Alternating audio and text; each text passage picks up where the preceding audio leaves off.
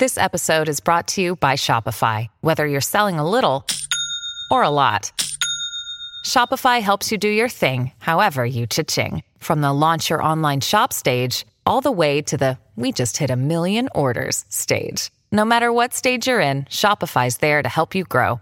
Sign up for a $1 per month trial period at shopify.com/special offer, all lowercase. That's shopify.com/special offer. The hero factor is that special core fundamental that stands some companies apart to achieve true greatness. There's no better time than now to discover and revive your business story. Your origin story begins now. Hey, we have a great lineup this week, and I wanted to interview this gentleman because of the way he stands out, because people notice you when you choose how to live your values.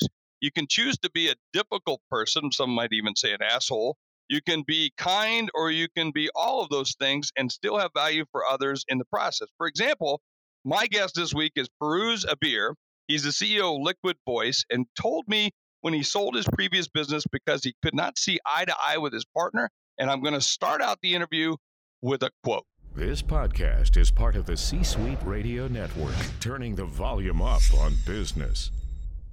So I want to start right off with a quote from the book. And here's what it says.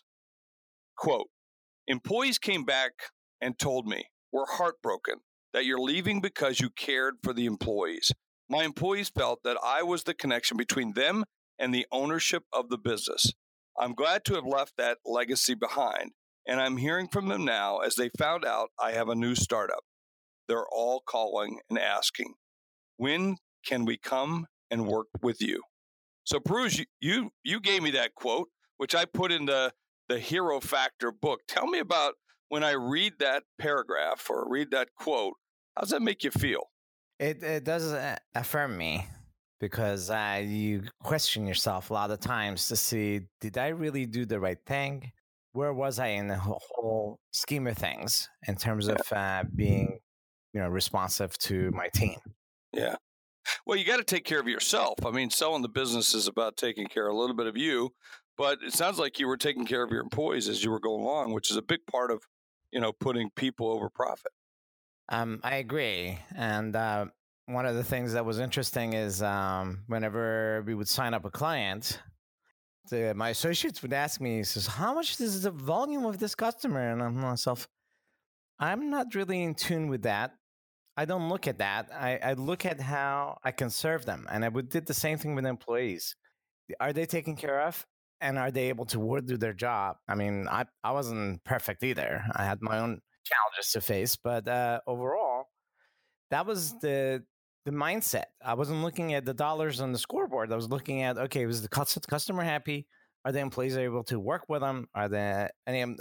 In retrospect, I was tougher on the employees than the client, obviously, because we expected more out of ourselves. Isn't that always the case that you're tougher on the employees more than the customers? But sometimes, we should probably fire a few more clients or customers. Well, when I started learning that you can fire clients, I did. For a while, I was, the softy, and there was one client that was really difficult to deal with and very demanding. Mm-hmm. And anyway, I remember one year the lady who was the client, something went wrong and we ended up paying out of pocket. And she said, so please don't fire me. I said, I think you need to look for someone else. Yeah, exactly. Well, and sometimes a bad client for you is a dream for somebody else down the road. I used to always talk about that. In fact, I talked about that in my very first book, The Mirror Test, that sometimes, the worst client for you is the best client for somebody else, just because of the mix, Was it when you finally decided to fire that? Was that more your idea, or were your employees also saying, "Hey, maybe we should get rid of this person"? We talked about it amongst ourselves, and I was being the nice guy, and I would end up doing the work so to the employees wouldn't do it. Then I finally said, "This can't keep going on. This is not the way to do this." Yeah. So in the new business, tell me about the new business, because you had this other business, you sold that, now you're in the new business. Are they the same, similar? Talk to me about that a little bit. My passion has always been obviously software and financial services. And when I went out independently to do consulting, I was working with, as a consultant, one of the companies who, if you look at the online banking services that you enjoy today, the company I was actually called Chemlink, part of Chemical Bank at the time, which got sold on. And we watched the progression of going from command prompt all the way to Windows, then Windows from Windows to the web, and now you have the iPhones and all that. I was still dealing with the banks in the former business, and I kept looking at what's going on in the financial sector and money movement. So that's how we got attracted to the payment services. And at this time, we are a startup. We're a lean startup. You're trying different things. And we've learned a lot of things the past 2-3 years. We didn't pivot in a sense of completely changing the business. We were looking to see how we can provide a specific market with a particular software and payment payments would be part of that application. So that's where we're at right now. Super. So when you sold the business and now you moved on to the other one, and you got this comment from your employees saying, hey, when can we come work with you? Have you taken on some of those employees? Have some come with you? I had to be careful because I had a few years I had to leave them alone. But then there was a twist. One of the key people, they had to lay him off because of financial reasons. So anyway, I ended up picking him up. I'm sorry. So yes, I have picked up one. Did you have a non-compete as part of the activity where you couldn't solicit? Because for those listening in, a lot of times when someone sells a business, they do put in a non-compete or at least a non-solicitation clause. It says, you had something similar to that? Yeah. So the other half of it is naturally the business is not ready to carry a lot of people. So that's an important consideration, right? I can't just bring you in. I don't know where to pay you from. I literally love to have you all, but there's no money. So not yet.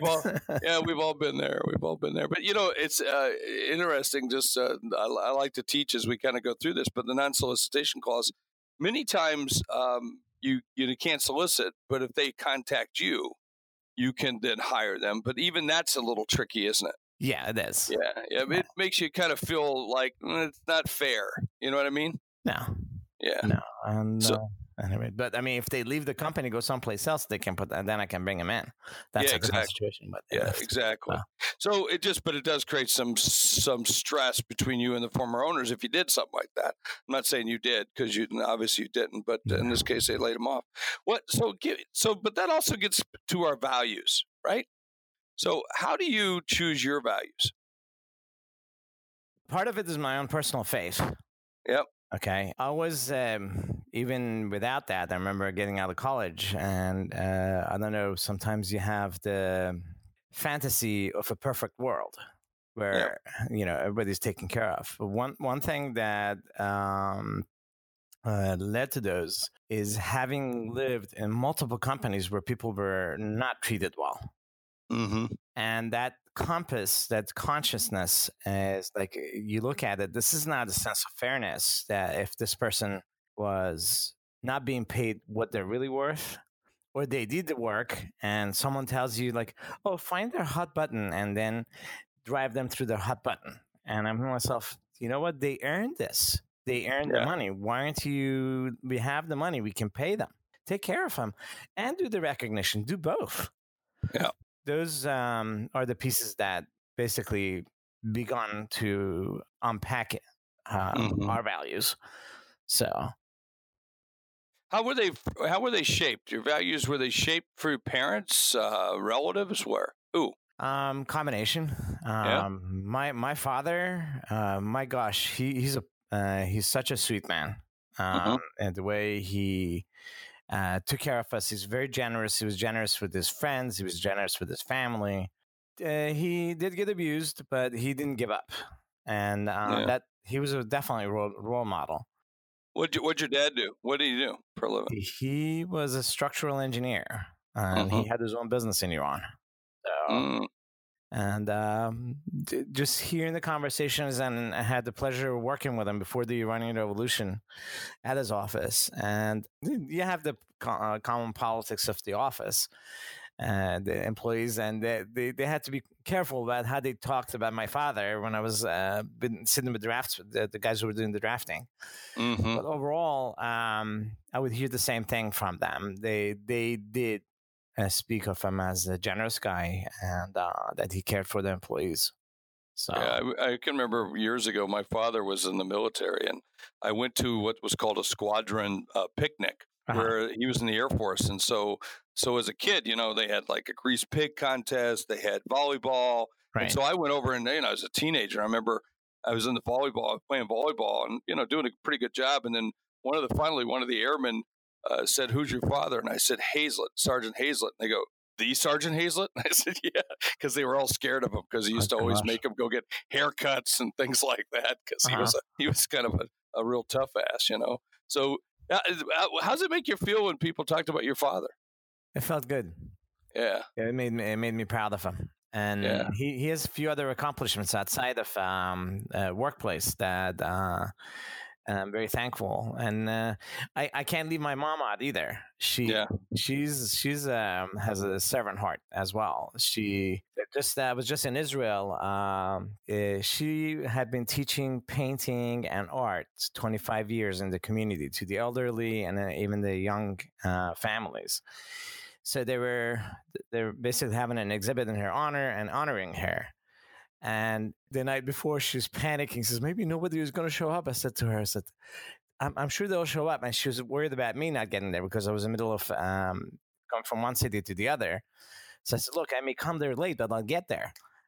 That was not acceptable. But anyway, long story short, I made it. Yeah. And thank goodness, there were about 40 people. Her current students, the mayor of the town came, and they talked about what a giving person she is. And just, again, I do believe part of that runs in families, because I've seen families who are not that way, and I've seen the results of how the family operates overall, and that seeps into the marketplace. Yeah, it's kind of interesting. This last week, as we were all together, a number of Hero Club, I'm talking about Hero Club, we're all together. And in one of the discussions that really came out was the word love. I was surprised by that the takeaway word that came out of a couple of days of business discussions was around the word love. And most people wouldn't think that. I agree. And you're describing that here right now. Yeah, and you have to talk about the exact definition of love, because in English, the word love can cover multitudes of things. But in this aspect, we looked at selfless love. And I mean, I'm almost getting teary-eyed when we went to work with the folks that serve the children and packing. It was a lot of fun, but you and I both, our heart was wrenched when hearing the story of how many kids are going without food, and there's no necessity of that. But Las Vegas, 15,000 kids. 15,000 kids in Las Vegas. We did, and Pirooz is talking about the fact that the Hero Club, after our event, we decided to go over to a facility, a pantry, where they're serving children who need lunches and need food over the weekend. And we packed 3,000 lunches, and it couldn't have been more fun. And just rewarding, but all, you know what I mean by fun. It was just, it made you feel good. Yeah, we were sweating, we were competing, but we were having a great time, and we were loving every minute of it. And then one of the things that we want to make sure is that this wasn't one time we did this. Okay, we're happy. Yeah. No, I do believe that's gonna hopefully blossom to a longer term relationship. I'd love to see. I'm in Philadelphia. It turns out the gentleman who runs it, he's from Philly originally. I forget his name. Dan. So he's going to be here, and it should be interesting to see if there's something can be developed out here too. So there's going to be there'll be lots of opportunities. Unfortunately, there's people that need feeding and people that have needs all the time. So those that have it, those that with the abundance should be able to share. I mean, Absolutely. as you know, I could remember my pastor one time, we were sitting down praying with a guy who had a really good year. And he said, Jesus, and we went and asked him for some money. And he said, that's a lot of money. And then we got down and we prayed and said, please, dear Lord, please I'll just use the name Jim. Let's let Jim not be so successful so he doesn't have to write a big enough check next time. Oh my gosh. That's a great way. Equal pain, equal giving. So who was the most influential, in your life in terms of business that you learned from? Was it your mom and dad, or was it an uncle? Was it somebody you worked with? Who was it? I'm trying to think, because there were multiple people who have had input. Yeah. I come from multi-generation of business owners. My grandfather had a printing shop in Iran. My dad was obviously an engineer on his own. My uncle is a pediatrician here, and he still has a solo practice. He's in his 80s. He's still working. God bless him. And when did you immigrate? Did you immigrate before the revolution or after? I came on a student visa in 1975. Oh, so early. Yeah, and in 1979, when the revolution happened, we had already applied for green card, and I was able to emigrate. Became a citizen in 1986. Were you over there when the revolution broke out, or were you here? I was here. I was going to college. I was in the university, and my parents left for Israel. Through that, they were there. They watched some of the horror things, and the tough part for me personally was my dad had designed a couple of major theaters in Tehran, and I know at least one of them was burnt down. And basically, you look at the destructive influences of what happened. But anyway, they were there, and I ended up staying here and started working. And what's to me is interesting is actually going back to even small jobs I had at the university. Anything that was assigned to me, I knew I needed to do with excellence. To the point that when I changed one very simple work of organizing books in the library, and these books were first from Sri Lanka and India and places like that. I don't read that stuff. Basically, I have to look at the pattern and match them up.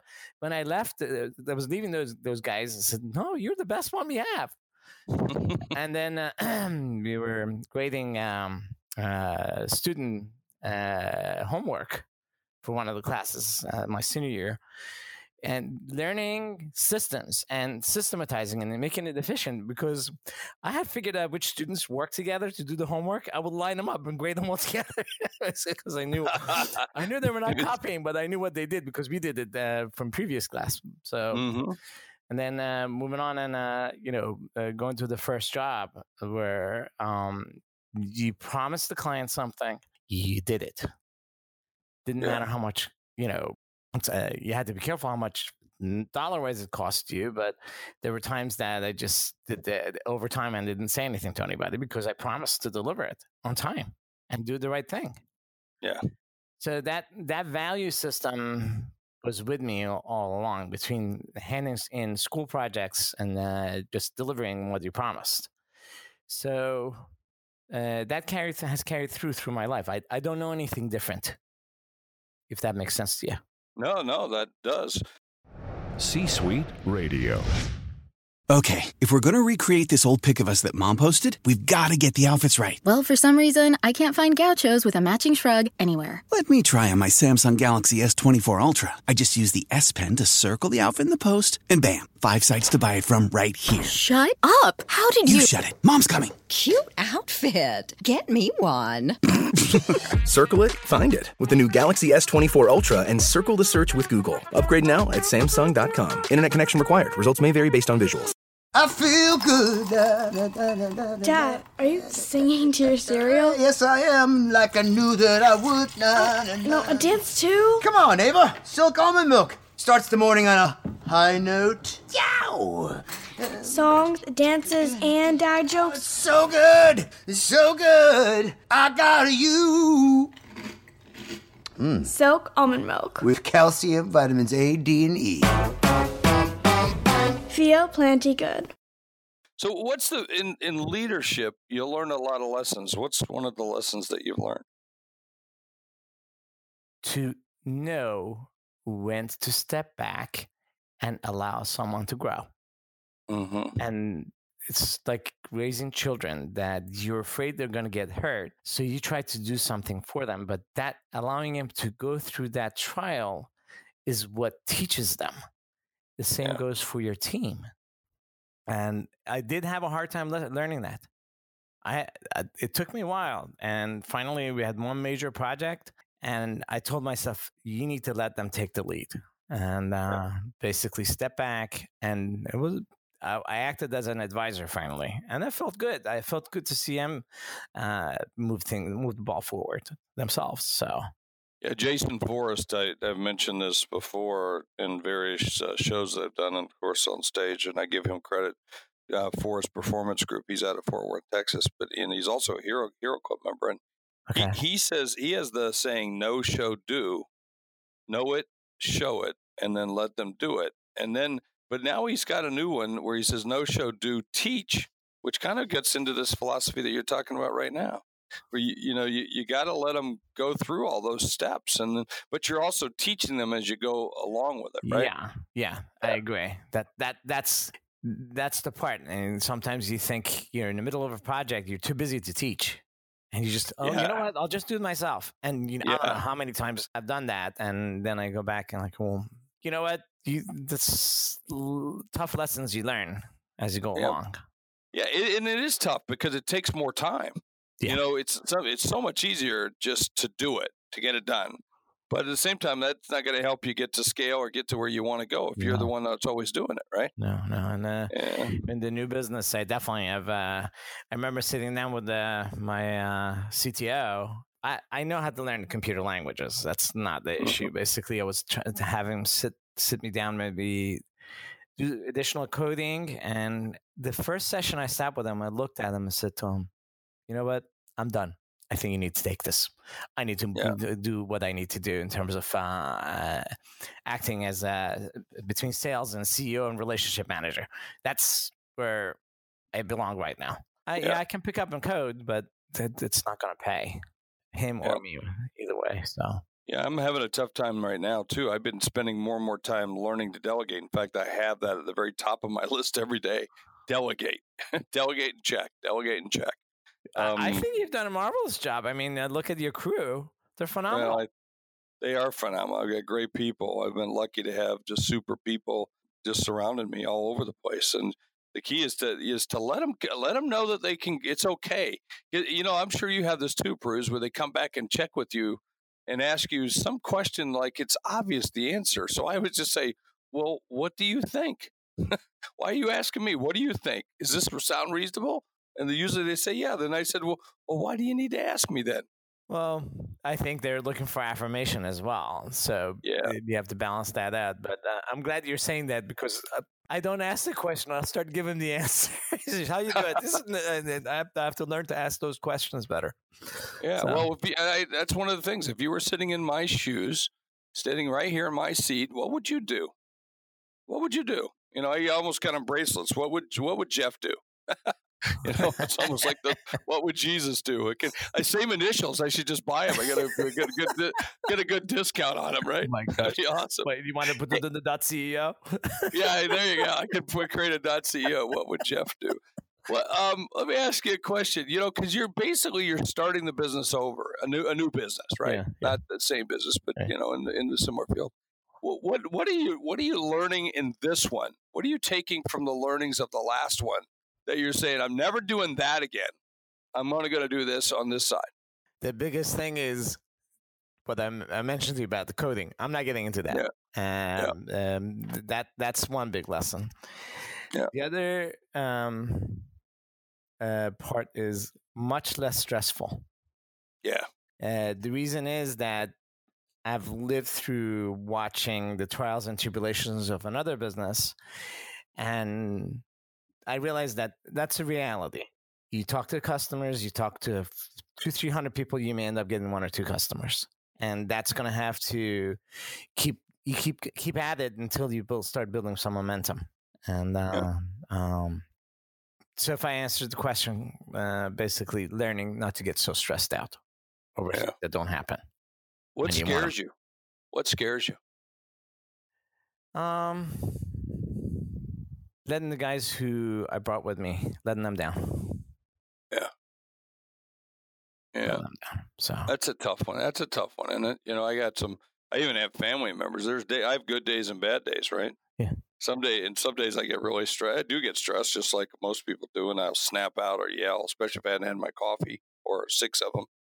Yeah, before I get started. And then, I'll say something and then I have to go back and apologize, which I do. I pick up the phone and say, man, I'm sorry for being an ass, we all have bad days, and that I don't like it when I act like that. I don't like it when that vulnerable to, it's okay to be vulnerable, but when I take it out on other people and it's really not about them. That I have to be careful because I'm working from home and my wife is usually here and she sometimes hears it, and I have to be very gentle and be able to back off. But there's another lesson. You asked me what other lesson I learned.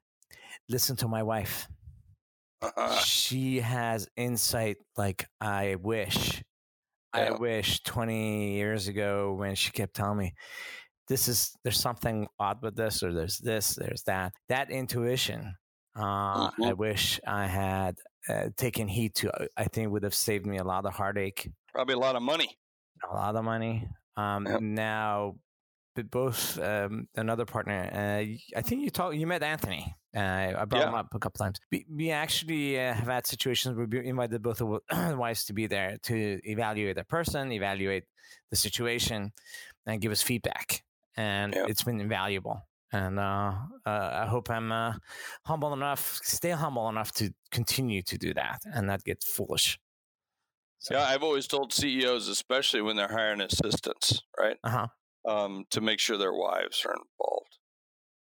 That's good in advice. The decision. That's okay. It is real. It's solid, because then when you hire that person, there's never any question about the relationship. Because let's be clear, with powerful men and women, that next person that's going to spend more time than even their wife will or their husband will spend. That's an important hire. Absolutely.